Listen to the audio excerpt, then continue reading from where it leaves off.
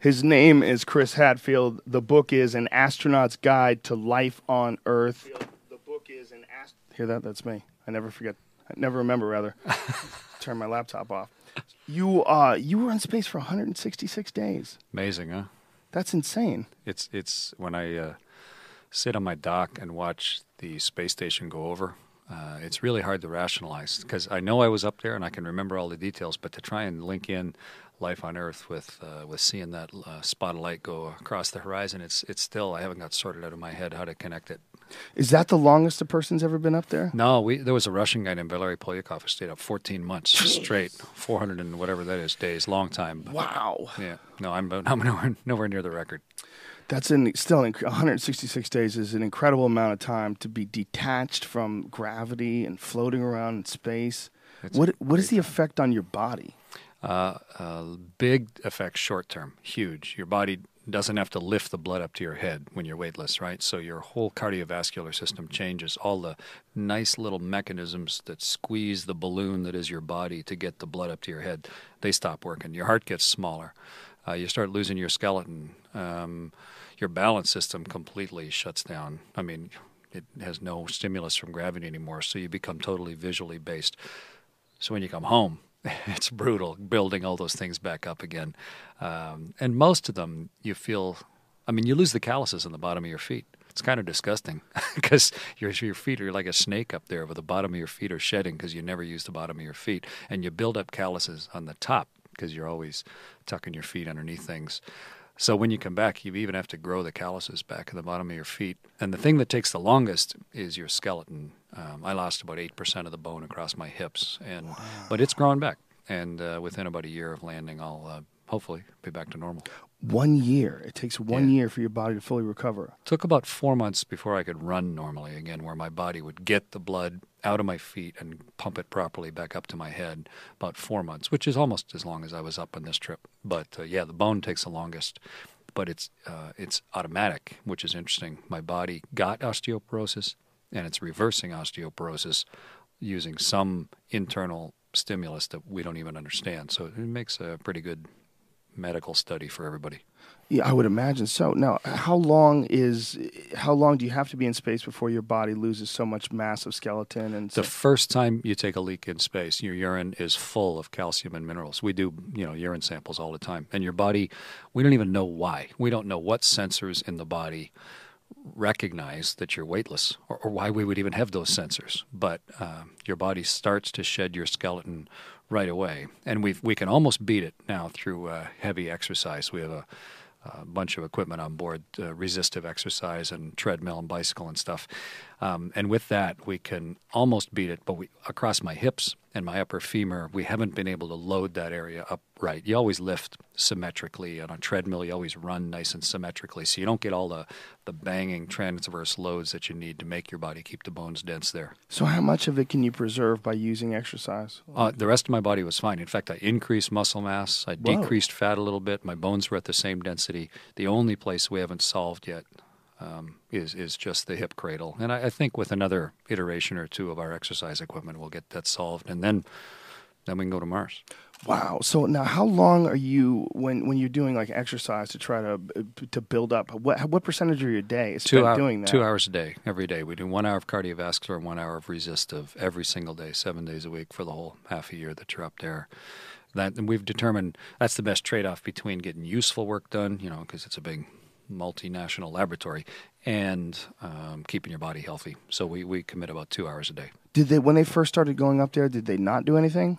No, we've tried a bunch of different things. The Russians even tried a suit they call a penguin suit, which is like a set of coveralls, tight-fitting coveralls that's full of elastics, so that every time you bend your elbow or twist your body or something, you're fighting the resistance of the suit, because they thought then you could sort of get it for free. But you need to demand it. You need to actually heavily force your body to exercise. And if you do that, then you can stay in shape. But we started out with resistive exercise device, and then it was the improved iRed, and now we're on ARED, which is the advanced resistive exercise device, as we've learned, how to make it better so that we can return to Earth healthy, or, when we go to the moon, but more importantly, when we go to Mars, because it takes about half a year to get there. Well, this is one of the problems we need to solve. The Mars is really that next level trip, right? Because there's no coming back. It's like several levels above where we are now. Station is in orbit, right? It's around us, the space station. It's been up there 13 years now with people on board. But it's like sailing up and down the coast within sight of land. You know, we haven't headed across the body of water, even to go to the moon, as far as habitation goes. So right now we're just sailing up and down the coast of the world, figuring out how to beat osteoporosis, how to the radiation, the psychology of it, what to make the hull out of, how do you make a toilet that works, a closed environmental system. Got to invent all those things. Then I think we'll go to the moon because it's only 3 days away. And then we can do how to use resources that are there. How do you generate power? How do you navigate? How do you do all that? And then once we get that sorted out, then I think we'll go further. But it's still, a lot of years away. What are the big hazards? The big hazards are radiation from space, micrometeors. Yep.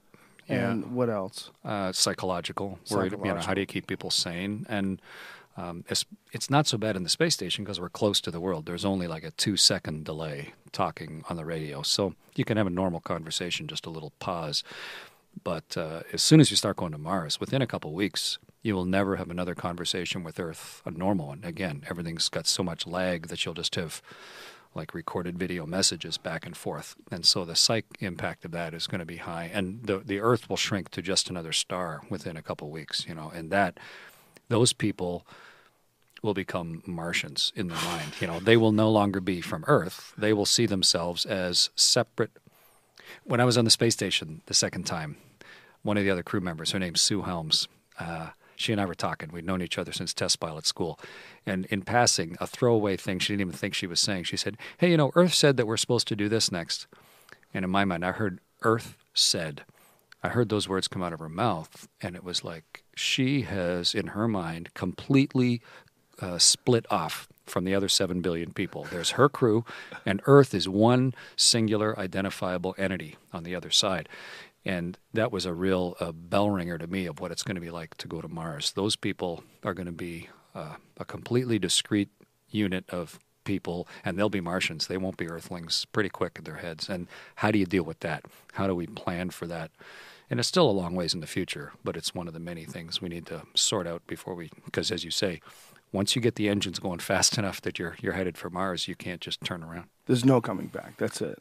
The Apollo 13, right? They lost an engine on the way to the moon. They coasted all the way to the moon, and they just used like a ball on the end of a string. They just went around the moon with the gravity of the moon to sling them back at Earth again. So if something failed on the way to Mars, you could do the same thing, but it would take a year. So, no problem can normally last a year to get resolved. So pretty much, you got to have all the problems solved before you head that way. And what about like sustainable resources, like as far as like food and things like that? Do they have to terraform when they get to Mars and start growing things? We don't know. We're trying to figure all that out.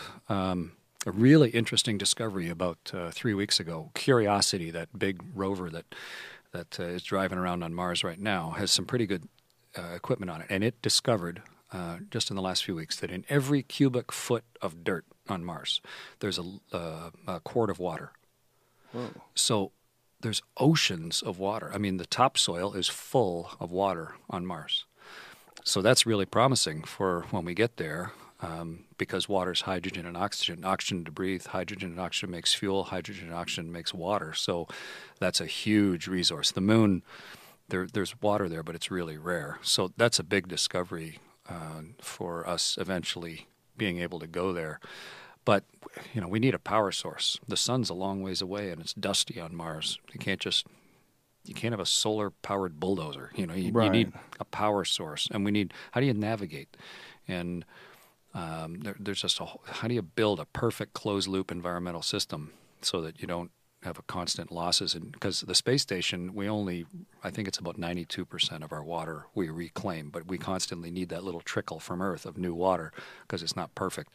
There's a lot of stuff we don't even know what we don't know yet, and that's I think why we'll sort a lot of that out on the moon before we launch to Mars. To me, watching the footage of the rover and the images that it sent back was almost surreal. It didn't seem real. It was hard for me to wrap my head around the idea that they sent a robot to another planet and it's roaming around taking pictures and sending them back, and we're looking at them. Yeah, it's phenomenal. It's incredible. Yeah, that we can do that, and the way that came to, Mars has just the wrong atmosphere. It's not thick enough to use a parachute in, but it's not thin enough that you can ignore it and just slow down and land with a rocket. It's not good for landing. The Earth's atmosphere is nice and thick. You can come down under a parachute, and the Moon has none. So you can just, like the Apollo guys, you can just land on your rocket plume. Mars, you're kind of stuck in the middle. So you need a complex landing system. And Curiosity, the way they came up with the solution to that was just phenomenal. The big aero brake through the atmosphere, and then that sequence of miracles and the retro rockets and the extendable bridle and everything. It is amazing that worked. And a huge kudos to the JPL guys and everybody who came up with it. And the stuff it's teaching us about how planets work and what is the past and the future for that planet Mars, and therefore gives us a lot better understanding of what's normal and what we can expect on Earth. Yeah, a huge kudos to those people indeed. I mean, they did an amazing thing. And just one of those, in my opinion, one of those paradigm-shifting moments where when, we're back here on Earth and we're watching those images, you're like, wow, they can do this now. Yeah, I'm an astronaut. I'm an astronaut, and I've been in space twice, and I gathered my family around to watch that thing happen because it is right on the edge of what we can just barely do, and such a brave thing to do, and such a capable probe, a capable extension of us all to put down on the surface, and it's teaching us about Mars. Did you ever pay any attention to the face on Mars or any of that craziness before? That's all fun, and there's faces all over. I mean, just lay on your back and look at the clouds. There's faces everywhere, right? Sure. We naturally look for faces, especially in weird shadowy images like those images were. Yeah. I mean, there were some really unique things. There's a rock near my house that's a square rock, and when I have a friend who believes in a lot of conspiracy theories, and he believes in the face on Mars and a lot of different stuff. And I said, I'm going to show you something, man. Come over here. I go, look at that rock. Do you think anybody made that rock? I go, that rock is just made. That's just a rock amongst a pile of rocks. It's big and it's kind of square. Yeah. Not perfectly square, but if you looked at a blurry picture of it that was taken from space, you would swear, this is the building block for a pyramid. Obviously. This was clearly made by an intelligent species. Yeah, the same one that built the pyramids. Yeah, I know. It's always easier to believe something than it is to understand it. Yeah, the fascinating thing about the face on Mars is not that it looks like a face on Mars. It's the idea that Mars at one point in time actually could have sustained some form of life, and in fact definitely did. It had an atmosphere that was livable at one point in time. There could have been some kind of life. Maybe it was just like microbes or plants. It might still. I mean, it has the biggest volcano in the solar system, so it has heat. And it has all this water. It's what we've just found now for sure. And heat and water on Earth always means life. I mean, just look under your sink. And so on Mars, maybe there's a fossil record of it. Maybe there's even something still, primitive stuff living somewhere in the rock. We don't know, but we haven't found any yet. But if we can find it on Mars, and we know there's life on Earth, then there's life everywhere, and that would be a pretty important thing to figure out. Or the possibility that life actually started on Mars and some sort of an impact from an asteroid, panspermia, sent it hurling towards Earth. I'm not sure that's a logical conclusion. If life can start somewhere, then it can start in two places, right? And so it doesn't have to miraculously be panspermiaed from one planet to another. If it formed on Mars, and there's life on Earth, then it's a more logical conclusion to think that it just formed in two places, I think. Do you, when you sit in that space station and you're floating above Earth, much as you were saying that your colleagues started referring to Earth as like a separate individual entity and you guys were separate from Earth, did you look out when you're looking at the vastness of everything? I mean, it's just everything. And did it feel like Earth was in a neighborhood more? Like, you know what I mean? That we weren't isolated, it's so silly. The thing is so big. Did you feel like more connected to the rest of the universe in any sort of a way? Joe, when you're inside the spaceship, and you look at the world. You're looking at it through the windows. And I came back, it was so funny. I came back from my first space flight. I was sitting in the living room with my wife, Helena, and we were watching Star Trek. And they show that scene with Sulu and whoever up front, and they were in the standard orbit, Mr. Sulu, and there's the curve of the Earth underneath. And I remember going, that's it. That's exactly what it looks like. They got that right. They guessed right in 1968 or whatever it was. Because when you're inside the spaceship, it looks like that. The difference is when you go outside. And then it's like the difference between sitting in your living room looking outside and hanging on a cliff or, hanging on Half Dome or somewhere where it's an entirely different perspective, even though it may look at the same thing. Being outside is so immersive. The world is no longer nicely underneath you like Sulu, but it is this huge hanging, spinning mass next to you, and the universe is what's around you, and you are part of it. You're suspended in it. We aren't used to having the universe under our feet or all around us, and feeling that you're in it, not just sort of below it, looking up at it. And that is really different. And that's when you really see that the world is just in the neighborhood, and that it is a ball, with the moon being a ball and the sun's over there, and if we go out there, that's Mars. You really get that feeling when you're out on a spacewalk. I've heard several astronauts talk about that feeling and that moment when they are outside of a spacecraft looking at the universe itself, and saying that it changed them forever. It gave me a profound respect. And also, I don't even know, nobody knows the answer, right? Big Bang and all the rest of it, and all the belief systems around the world and how everybody deals with all that. And I sure don't know the answer to that. But when you look at the world, it's really hard to convince yourself that it's random, just looking at it. Mm-hmm. It's like, how can that possibly be?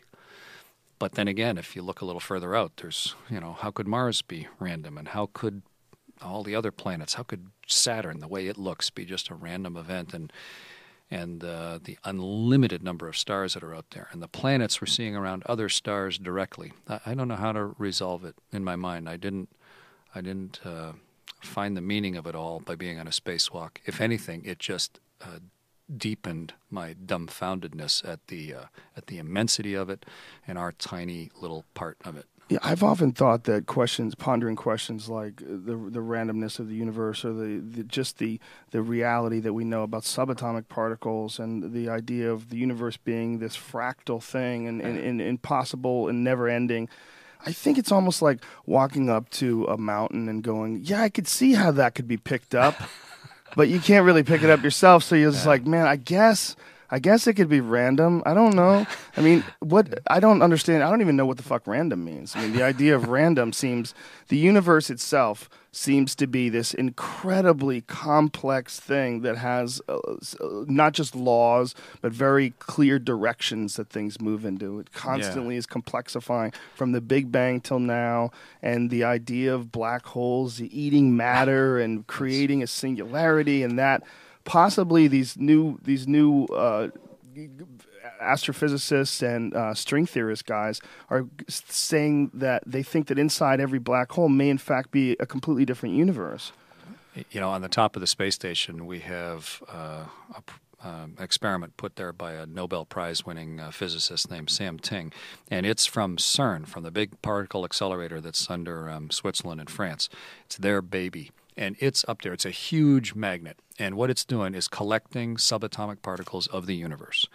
And it's got layer after layer of detector, so it can try and figure out what they all are as they come ripping through. And it's collected trillions and trillions of them. It's been up there for the last couple of years. And the reason is we don't know what the universe is made of. We can only account for 5% of the universe with the known particles that we have. We don't know what 95% of the universe is even made of. And so we call it dark energy and dark matter, and we're trying to indirectly prove that those exist based on the proportions of the subatomic particles we're collecting up in the top of the space station. And it's a decadal-long project, and they released the first layer of the results back in the spring, and it's starting to look like maybe some of the theories are correct, but we talk as if we're conclusively brilliant and we understand everything. I mean, we're still calling things dark matter and dark energy. We have no idea, and we're just trying to figure it out. That's another word for magic. It is indeed. It's another word for I don't know. Well, we are most certainly the smartest and the most informed human beings that have ever existed, as far as we know. The two of us? No, human and denying me 100%. I'm an idiot. But as far as like humans that have ever lived, we're the most informed, the most technologically capable. But much like when we look back at the Renaissance era, or we look back at Galileo being imprisoned because he dared question the idea that the Earth wasn't the center of the universe. Yeah. We're going to make fun of us. Someday, they're going to make fun of us like these dummies. They didn't know what Clark gluon plasma was. They had to use a particle accelerator to prove that the Higgs boson existed. Yeah, I agree. We're going to look at the space shuttle and go, what were they thinking? I mean, that station wagon. That big thing. It's just so ridiculous, like a DC-3 now, you know. That's one thing I really wanted to bring up with you. You know, you had to take one of those up there. You had to take some sort of a spaceship up there. Mm-hmm. What is the feeling like did you have to get in a Russian one? My first two flights were on shuttles. I flew Atlantis and then Endeavour. And then my third flight, I was left seat, so sort of like the pilot of the Soyuz. So I've flown them all. Wow. So you flew when the space shuttle was in operation, and you flew the Russian version of the space shuttle. What's the difference? The shuttle is so much more capable. It is the most capable flying machine humans have ever built. Unbelievable. And 3/4 of everybody who's ever flown in space flew on the shuttle. It was the first great lifter. Its purpose was to take a huge spy satellite up. This was the conception in the 60s and early 70s. Take the best technology 60s spy satellite, launch out of Vandenberg, go straight north, go halfway around the world, take pictures of the hot spots of the world, come back again, and then use the wings to be able to go sort of sideways and side slip because the world's turned underneath you, and come back and land again after one orbit. That's why we had wings on the shuttle, was so that we could carry this huge telescope. And they weren't automated back then, so we needed a crew to be able to operate the telescope. That's why the payload bay was the size that it was, and why the shuttle could lift the amount that it could lift. It was to meet all those requirements. That all immediately stopped being the reason for this space shuttle to exist, but the design was already set. What that gave us, though, was a vehicle that could carry, 40 or 50,000 pounds up in a payload bay that's the size of a city bus, and then bring it back and land it gently on a runway and carry a crew up to 7. So it's like a space station all on its own. An amazingly capable vehicle, amazingly complex too. And when things are amazingly complex, they're really expensive and hard to operate safely. And we lost 2 crews, as a result of the complexity of it. The Soyuz is designed to take 3 people and a tiny bit of gear up to the space station, dock, stay there for half a year or longer as their lifeboat, and then at the end of time get back in and come back home again. That's the Soyuz's purpose. And it does that really well. But it's tiny and very purpose-built. The 2 of them are magnificent vehicles, but built for way different purposes, and both very carefully evolved to do what they do, exquisitely well. And I'm lucky to have flown them both. That sounds so incredible. What does the G-force feel like when you're taking off from the launch pad? You go straight up, of course. You have to get above the air. If you want to stay in orbit, you got to go 5 miles a second. If you're going a little slower, it's sort of like throwing something sideways. Gravity pulls it down. But if you can throw it sideways at 5 miles a second, then gravity will still pull it down, but the Earth curves away underneath it if it's going fast enough. It like goes over the horizon before it falls. So that's how we stay in orbit, is we go 5 miles a second.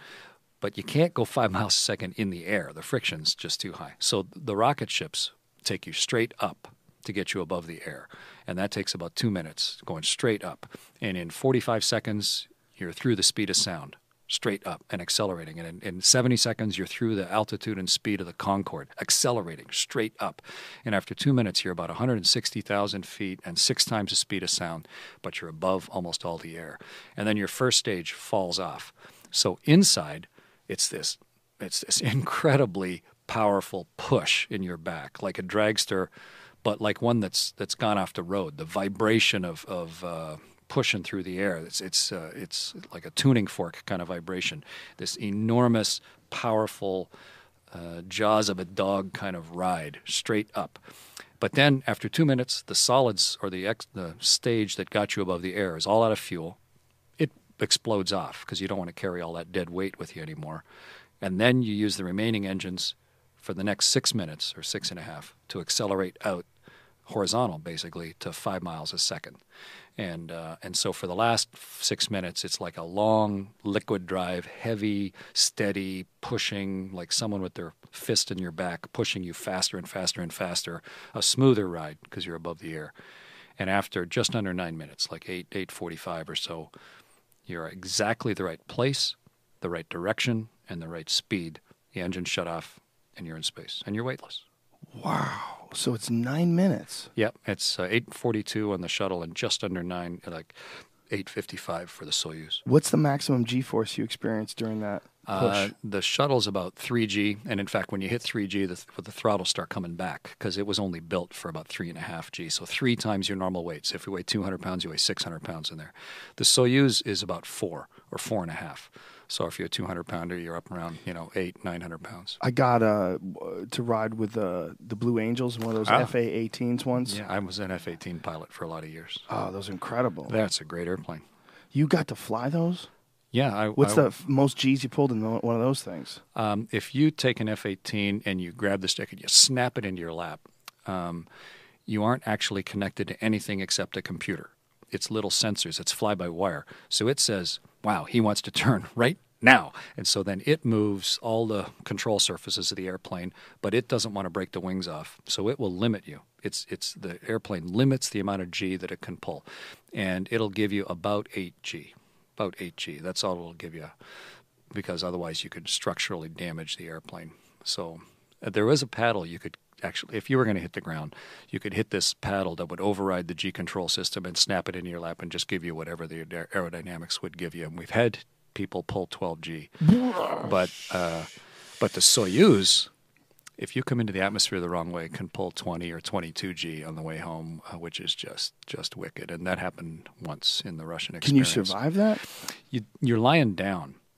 When you're in an F-18, like when you flew with the Blue Angels, you're sitting upright. So when you pull back, it pushes the blood down to your feet. So the real limitation is how much of that can you stand before you can't stay awake, before you black out. In a Soyuz, we're actually laying on our back. So the blood doesn't drain out of your head. It just gets kind of pushed to the back of your body. So therefore, you can survive it. It won't black you out. It doesn't damage you. It's sort of like a prolonged car crash. People pull 20G in a car crash, but it's instantaneous.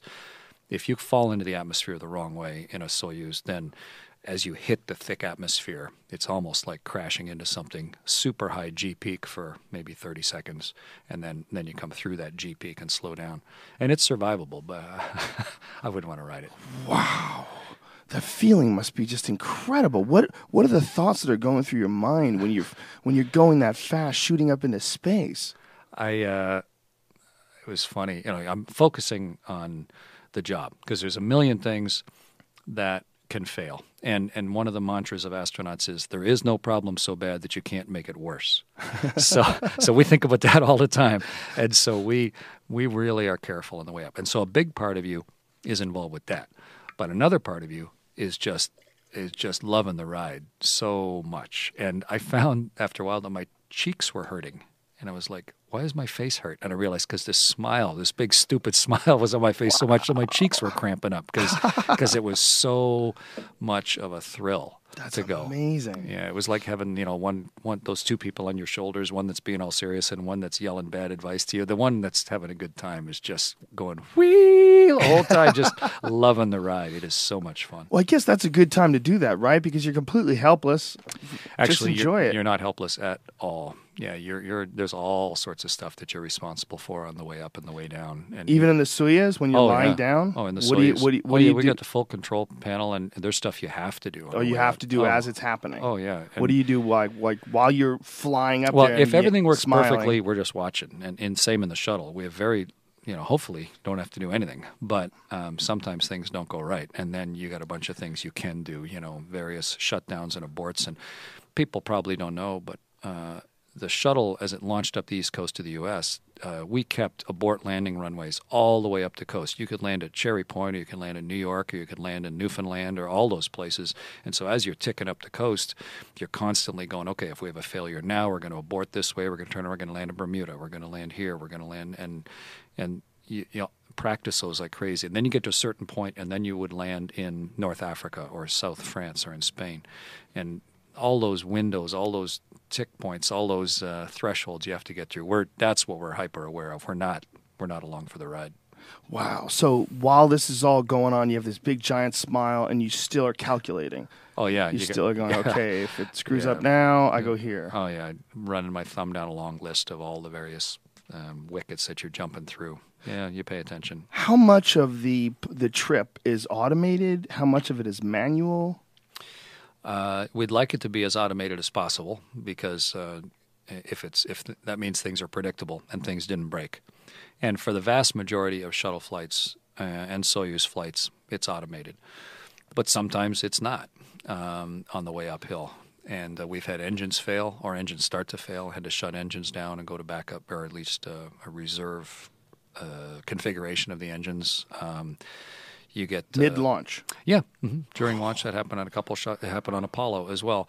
And on the way back to Earth, we've had serious problems with the Soyuz, where you have to take over and try and fly manually, or come in ballistically, which means it loses its ability to steer on the way home, and you just start spinning the vehicle, and then it just comes in like a pure meteorite. You pull about 8 or 9 G on a ballistic entry, and that's pretty tough after 6 months of weightlessness.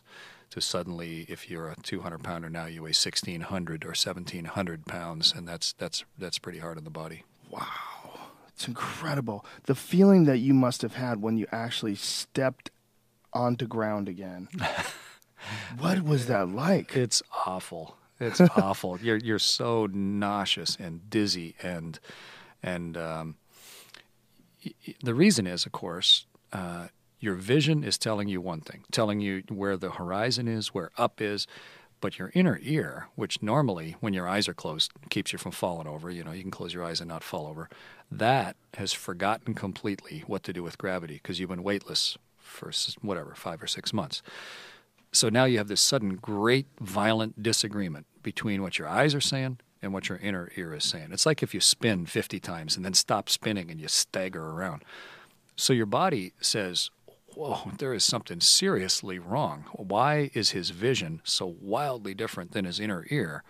And for the last million years, one of the probable causes was you ate something poisonous. You ate some sort of neurotoxin or something that is messing up your internal systems, and it might kill you. So the first thing your body makes you want to do is throw up, because it's trying to get rid of whatever it was you just ate. And then the next thing your body makes you want to do is go lay down and go to sleep, so you stop metabolizing it, right? It's trying to keep you alive. So when you first get back from space, your body's just screaming at you to throw up and go lie down.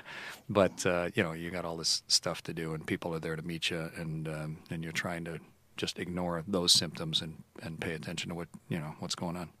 Is there happiness along with that? I mean, is there a feeling of being home? Oh, yeah. All 3 of my flights. And if the flight went well, and we work hard enough that they almost always do, there's a great sense of satisfaction, because it's like the final step in an extremely complicated process where you have done everything right, or enough things right that you can like kind of have that for the rest of your life. So there's a tremendous feeling of joy and pride and accomplishment when you get back to Earth. I have always been fascinated by space, and if you look up, you can see the lights here are covered with. I saw that. I like your lights. Stars. They're good. But what drives me nuts is how little we actually get to see of the stars because of light pollution. I was at the Big Island, and I went to the Keck Observatory. Yep. And there's a station, there's where the telescope is, and then below that at 9,000 feet, there's this visitor station. Have you been? I've been near there. I've been up on the top of a couple of the mountains there to have a look at the sky. It's incredible. Yep. I was when we were driving up there, I was worried that it was too cloudy. I was like, oh, this is going to be terrible. We wanted to go and see the stars, and we picked a cloudy night, but we drove through the clouds. Yeah. And then get above there and you realize that the entire Big Island, they have special diffused lighting to make sure that they don't emit light pollution. The view is life-changing. Yeah. Must be like 1/1,000,000th of what you experience on the space station. But for me, it was a real life-changing moment. I'll never forget it. And I think about it all the time. Whenever I look at the stars, Yeah. I always think about that night in Hawaii. That's what it looks like. But even crazier, there's an image of it up there. Yeah. But even crazier when you're actually experiencing it, you can see the Milky Way. And I remember thinking, God, we have to figure out a way to stop light pollution. Because I think just being able to look up and see that would change people's perceptions and would probably make people way more enthusiastic about space. People, of course, the vast majority of people live in cities, and the places that have the worst light pollution are the cities. I had a similar experience to yours when I was an F-18 pilot. I would get it up to high altitude, going on across country, especially in the north, put on the autopilot and shut off every light in the cockpit and let my eyes adjust. And you're already up at 45,000 feet. And so there's almost no atmosphere above you. And you can see the texture of space. You can see the Milky Way. You can see why it's called the Milky Way. I mean, it's a gray-white part of the sky, and you don't need a telescope to see it. You can just see it with your eyes. Yeah. You don't need some special time-lapse photography. So it's both humbling and really inspiring, I think, to see. Puts everything into perspective. But I don't know, even if you try and work on light pollution, people are indoor creatures in cities, and they have street lights, and they drive around in cars, and I don't know how you get people to notice the universe around them. I think it would help if they could just see it. That'd be a good start. If you look up in Los Angeles, God, what do you see? You see like a star. I lived in Houston, for a long time, and look at that. I can see 18 stars tonight. It's a real clear night. Barely. Yeah. But when you're up there in the observatory, and I'm sure when you were at 40,000 feet in the jet, it must have been amazing. Yeah.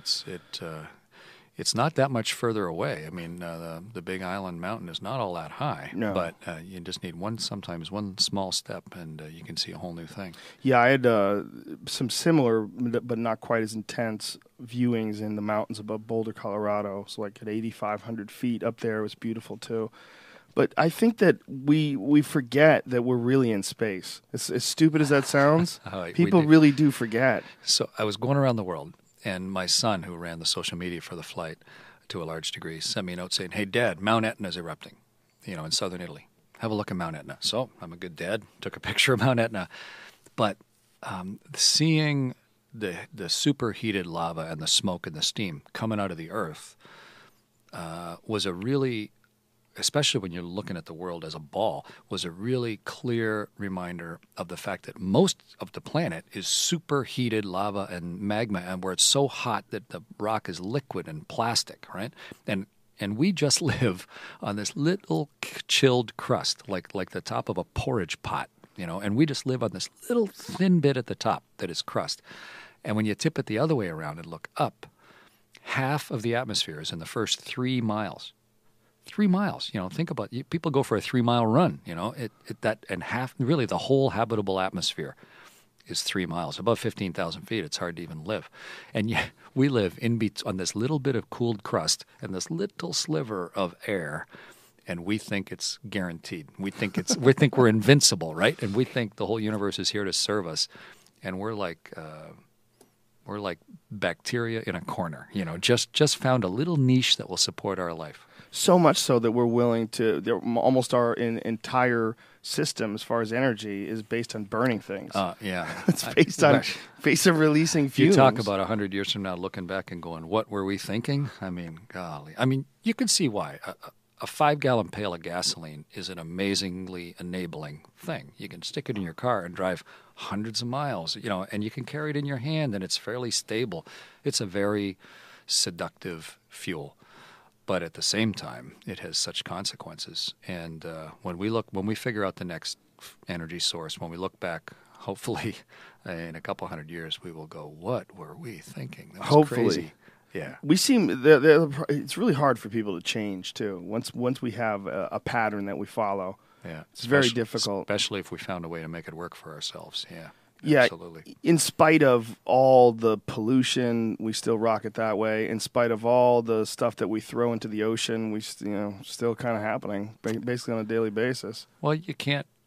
Yeah, once you built the structure, it's really hard to change, of course. Yeah. And you can't just suddenly starve millions of people or kill millions of people just because you decide to change energy sources. It has to be gradual, and we will be weaned off fossil fuels, but they got to get a lot more scarce before we're going to bother, just because of its human nature. Well, the ultimate use of fossil fuels is a rocket. I mean, that's the ultimate display of it, shooting into space with a giant plume of fire behind you. Yeah, it's a brute force way. I mean, we're burning dinosaurs to get to space, but it's so far it's the only way we figured out how. So far, it's the only way. Now, when you think about like what's possible for the future, when they start talking about all these different propulsion methods that will someday be available, what if any of them appear viable?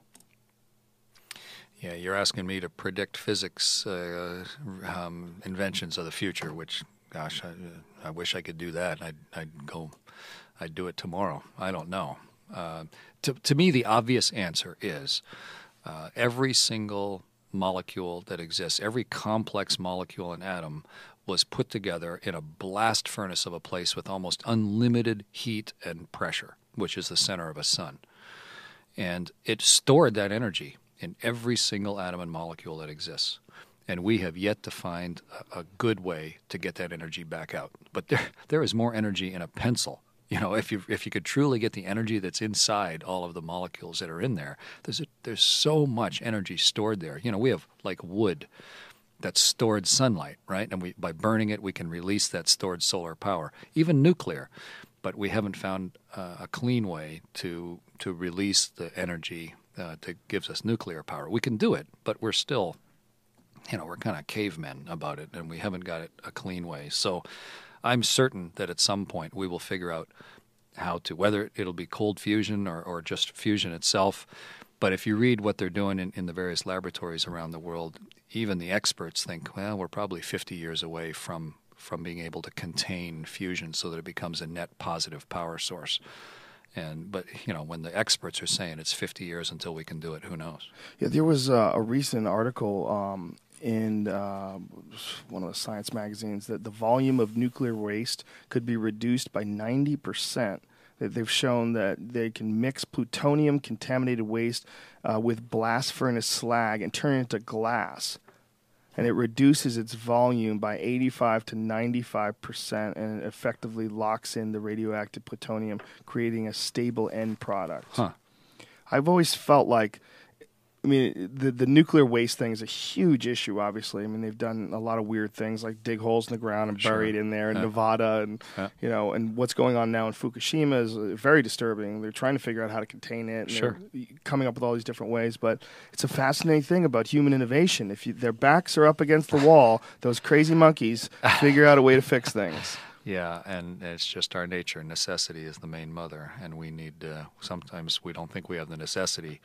And nuclear waste is a big problem, but fossil fuel waste is a huge problem as well, and neither of them are perfect. Even solar energy has waste, because you have to build all the solar panels and you have to collect all the rare earth metals. None of it's for free. We have to find as best a trade-off as we can, and still be able to try and sustain as good a standard of living for as many people around the planet as possible. And we've done. We feed more people now than we ever have, right? But how do we do it in the future? How do we get better at it? I'm not sure. Yeah, there's so many variables, obviously, but I'm always very excited when I see something like this that is like, my faith in the crazy humans has been restored. Like these nuts have figured out a way to fix an issue, or at least reduce an issue significantly by as much as 90+%. Yeah. The fossil fuel thing to me is a weird one because obviously I enjoy it, we use it, it's so important for almost everything we do. But obviously this is going to create a problem someday, and there's no better example for me than automobile pollution or pollution that you get from jet airplanes on a daily basis.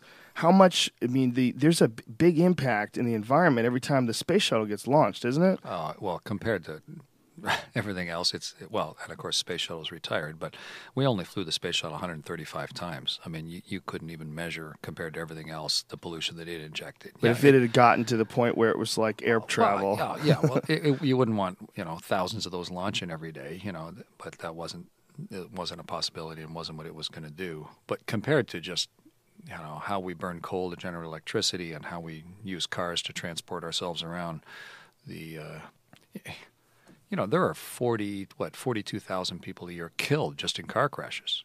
That is a societal norm in the United States. We expect that. We say that's okay. It's all right to kill 42,000 people, so we have the freedom to drive our cars around wherever we want. Kind of an interesting level of accepted disaster.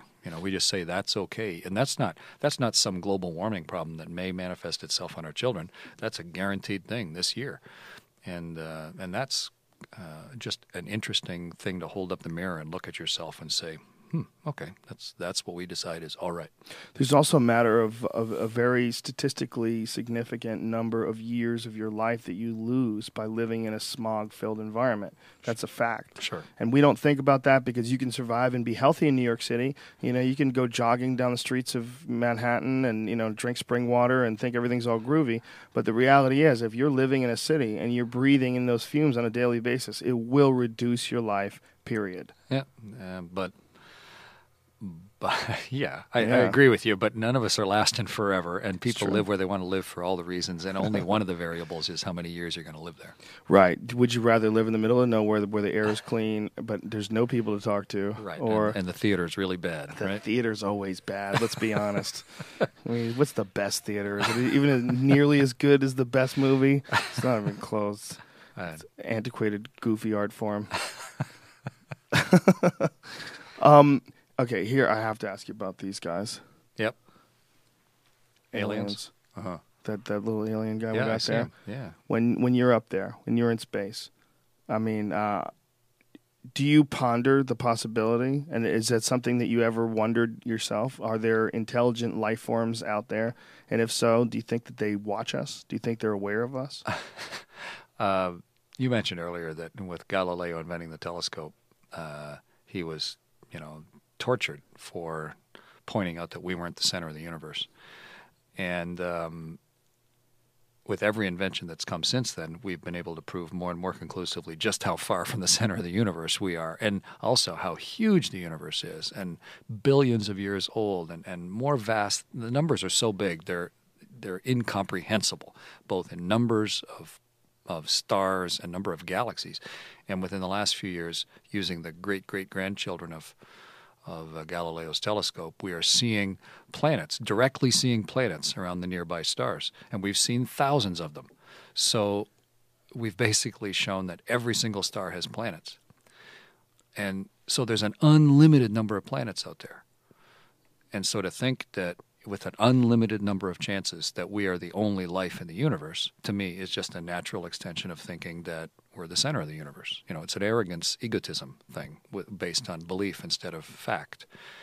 But it's also, I think, arrogant and egotistical to think that we're so fascinating and we're so revelationary and so special that somehow weird, big, black-eyed monsters with no hair on their bodies are sneaking around staring at us.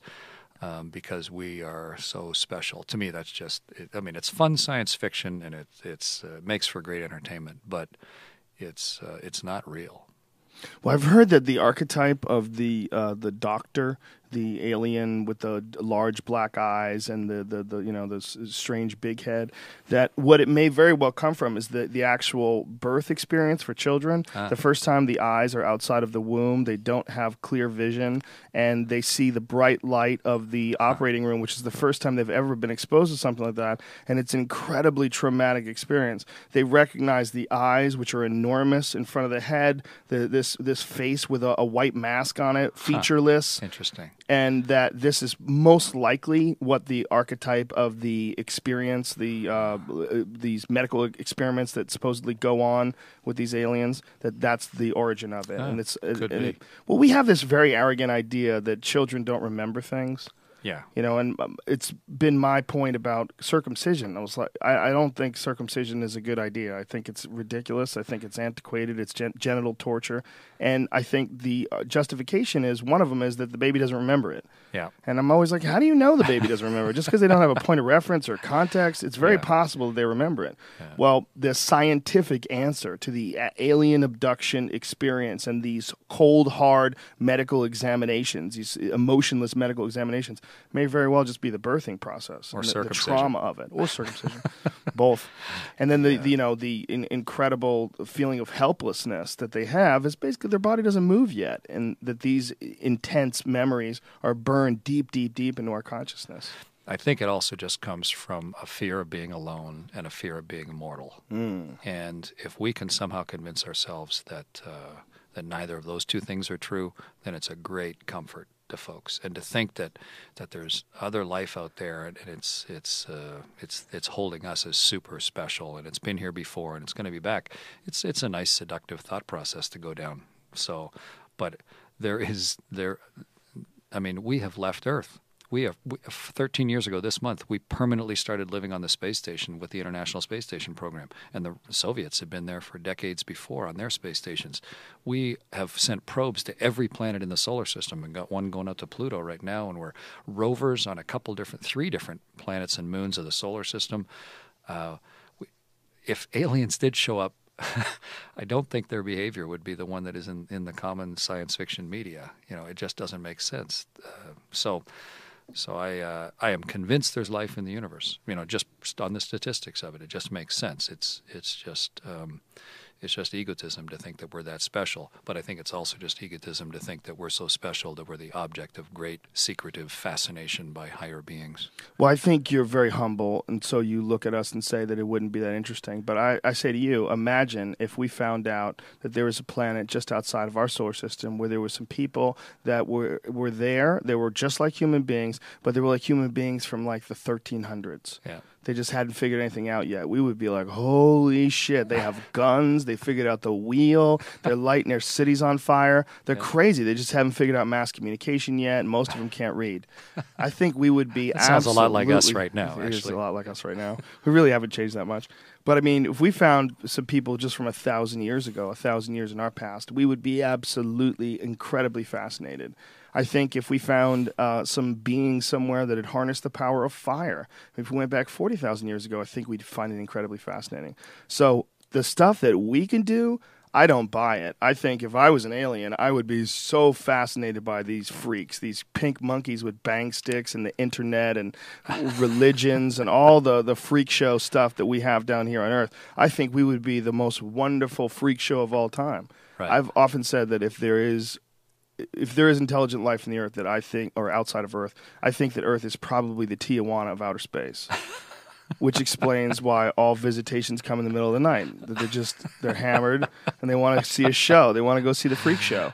Yeah. I think if I was an intelligent being, I do not buy the idea what would be so special about human beings. Where do we start? Okay, there's a lot special about this crazy species. Above all other species on this planet, there's 7 billion of them, okay? They're like rats on a sinking ship. They inhabit every little spot in the ocean. Find a little floating thing poking out of the ocean where some plants are growing on it. Boom, there's a whole sea of people living there. Yeah. Go to Hawaii, this little tiny spot. It's 1 million people on Oahu. Yeah. We're crazy. Yeah. I think I would look. We got to go there. We got to go to Earth. I think we would be probably one of the most fascinating things to observe because we're so incredibly advanced and yet so contradictive, so hypocritical, so ridiculous, so easily led, so easily tricked and fooled. We have access to instant information, but yet we choose to believe some of the most ridiculous things of all time. Yeah. I agree with you, though, that I find the evidence of us being contacted by aliens incredibly uncompelling. And the people that I talked to, I did a sci-fi show called Joe Rogan Questions Everything, where I met with a lot of these UFO guys, and I felt like I was talking to religious fanatics. Yeah. It's just like talking to a religious fanatic. It's just they feel like they're too clever for the Quran, so they fall for the Blue Book. Project Blue Book is their lord. So 2 weeks ago, a satire paper in Canada published a thing about what I did in a movie theater watching the movie Gravity, and they said I heckled it and I heard about that. and I farted to protest the movie and did all this stuff and got thrown out of the theater. That's really rude. I thought it was very funny. Right, read this article. Thousands of people believed it and sent notes, and friends send it to their friends. And hey, look! This must be the truth because I believe it.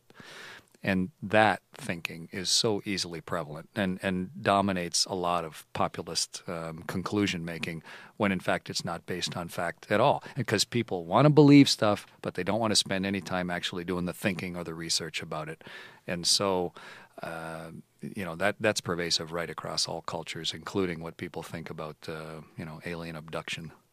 Yeah, there's also a real problem with the access to information right now. Is so beautiful. Anybody can get information at any time, but it's not vetted.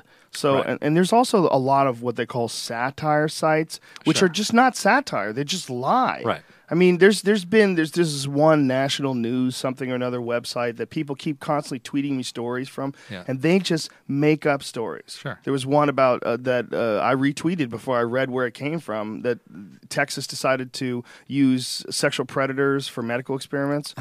And it's just a lie. There's no, Yeah. it's like if you read The Onion, within 5 minutes or 5 seconds, you realize, okay, they're doing comedy. Right. This is funny. Right. This is humorous. They're not being humorous. They're just lying, and they're calling it satire. Yeah. When you see that attributed to you, like farting in a movie theater, that's rude. And I read it, and I had it sent to me like, this guy's an asshole. Yeah. Like, he farted in the movie. It made me laugh, but the reaction to it made me laugh as well. It's just like, come on, people, please. We are actually separate from the one-celled organisms. We have brains and reason and experience and logic, and use it. We're clearly still developing. Clearly, right? Oh, I mean, there's you folks and I like both, and everybody. Yeah. Well, there's folks like you that have experienced technology and innovation at its very height, the highest highs. You've actually gone above the actual atmosphere of our Earth, and you've experienced the amount of technological sophistication that it takes to pull something like that off. But then there's other folks that are they're chimps with a language. And they exist amongst us. Because of this complex society, it makes it really easy for dumb people to just get by and breed and make more dumb people. It's so easy. Yeah, well. So you got to have that, right? Is this the yin and the yang of life? I think the real key to it is, what does everybody want to get out of it? What do you want to get out of your life? And what do you find is your own compulsion? What is it that gives you the satisfaction at the end of the day? And it may be that stuff you've read on the internet, or maybe the television show that you watch, or maybe the sports team that you idolize, or it may be some new invention somewhere, or some area, your huge belief into some particular subset of what we know or what we don't know. And to me, that's all great.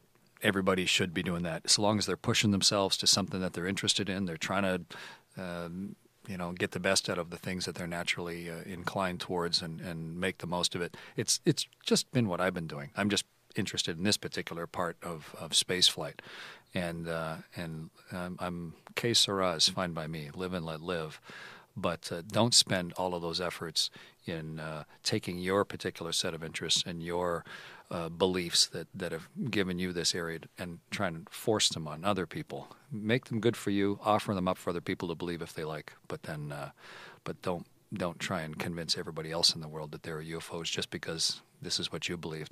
Why would that become your mantra? Why would it be so important? I think it's just like people that want people to convert to Islam. They just have this idea in their head that this is the truth and they have to pursue it. It's just like a religion. I think that the religion of belief, the intensity of ideology. I know people that want you to be on AT&T because that's their network. Like, man, what are you doing with Verizon? You should go AT&T. Yeah. There's a weird clan thing that human beings have, and BlackBerry versus iPad. And the people that believe in aliens, they all stick together. They go and they have conferences, and it becomes a part of their culture. That's fun. And there's this thing that happens, this confirmation bias, where they don't want to look at anything outside of something that confirms their idea. They don't want to look at it objectively. I think having a belief system is important. Did you see anything up there? Anything weird? Nothing? No lights? The world is really weird to look at. Yes, I It is, admit. and fascinating to look at, and the storms around the planet, I mean, I was out on a spacewalk going through the Southern Lights, with the aurora, or in this case, aurora australis, coming up underneath my feet for 1,000 miles, and that is a weird thing to see. It's beautiful. It's fascinating. It doesn't green? look real. Mostly what you see in pictures is green because that's what the cameras see. But in reality, it's got red and orange and yellow coming out the top of it, and that your eyes can pick up. And it's you can't believe it's real. Like, how can this possibly be Earth? How can this be going on all the time? It is phenomenal to see, especially when you can see for several thousand miles and it's under your feet. It's amazing to see. So yeah, we see amazing stuff all the time. Yeah, that's way cooler than some dork in a flying saucer that doesn't even have the manners to come and say hi. He's got to circle around and abduct you and erase your memory. To me, the world is fascinating and unknown and interesting enough without having to invent little green men visiting. It really is, and the awareness of how fascinating it truly is greatly enhanced by people like you. So I want to thank you very much. Thank you very much for doing this. Thank you very much for being you. Thank you very much for writing this book, An Astronaut's Guide to Life on Earth. What going to space taught me about ingenuity, determination, and being prepared for anything. Colonel Chris Hadfield, you, sir, are a bad motherfucker. It was really nice talking to you. Thank you very much. Thanks. This was a very enjoyable and fascinating conversation. I really, really appreciate it. So, folks, go out and buy this book. Is it available everywhere? Can they get it on Amazon? It's available. It's a New York Times bestseller. It's Boom. on Amazon. Go to chrishadfield.ca. We'll show you everywhere you can buy it. Go buy it, folks. Support it. And thanks to our sponsors. Thanks to Squarespace.com. Use the code word Joe and the number 11, all one word. Save yourself 10%. And thanks to Onnit.com. That's ONNIT. Use the code name Rogan. Save 10% off any and all supplements. We'll be back later this afternoon, and we got podcasts going on all week. Thank you, everybody. Make sure you go out and buy this book. Support. We love you guys. Thank you. Bye.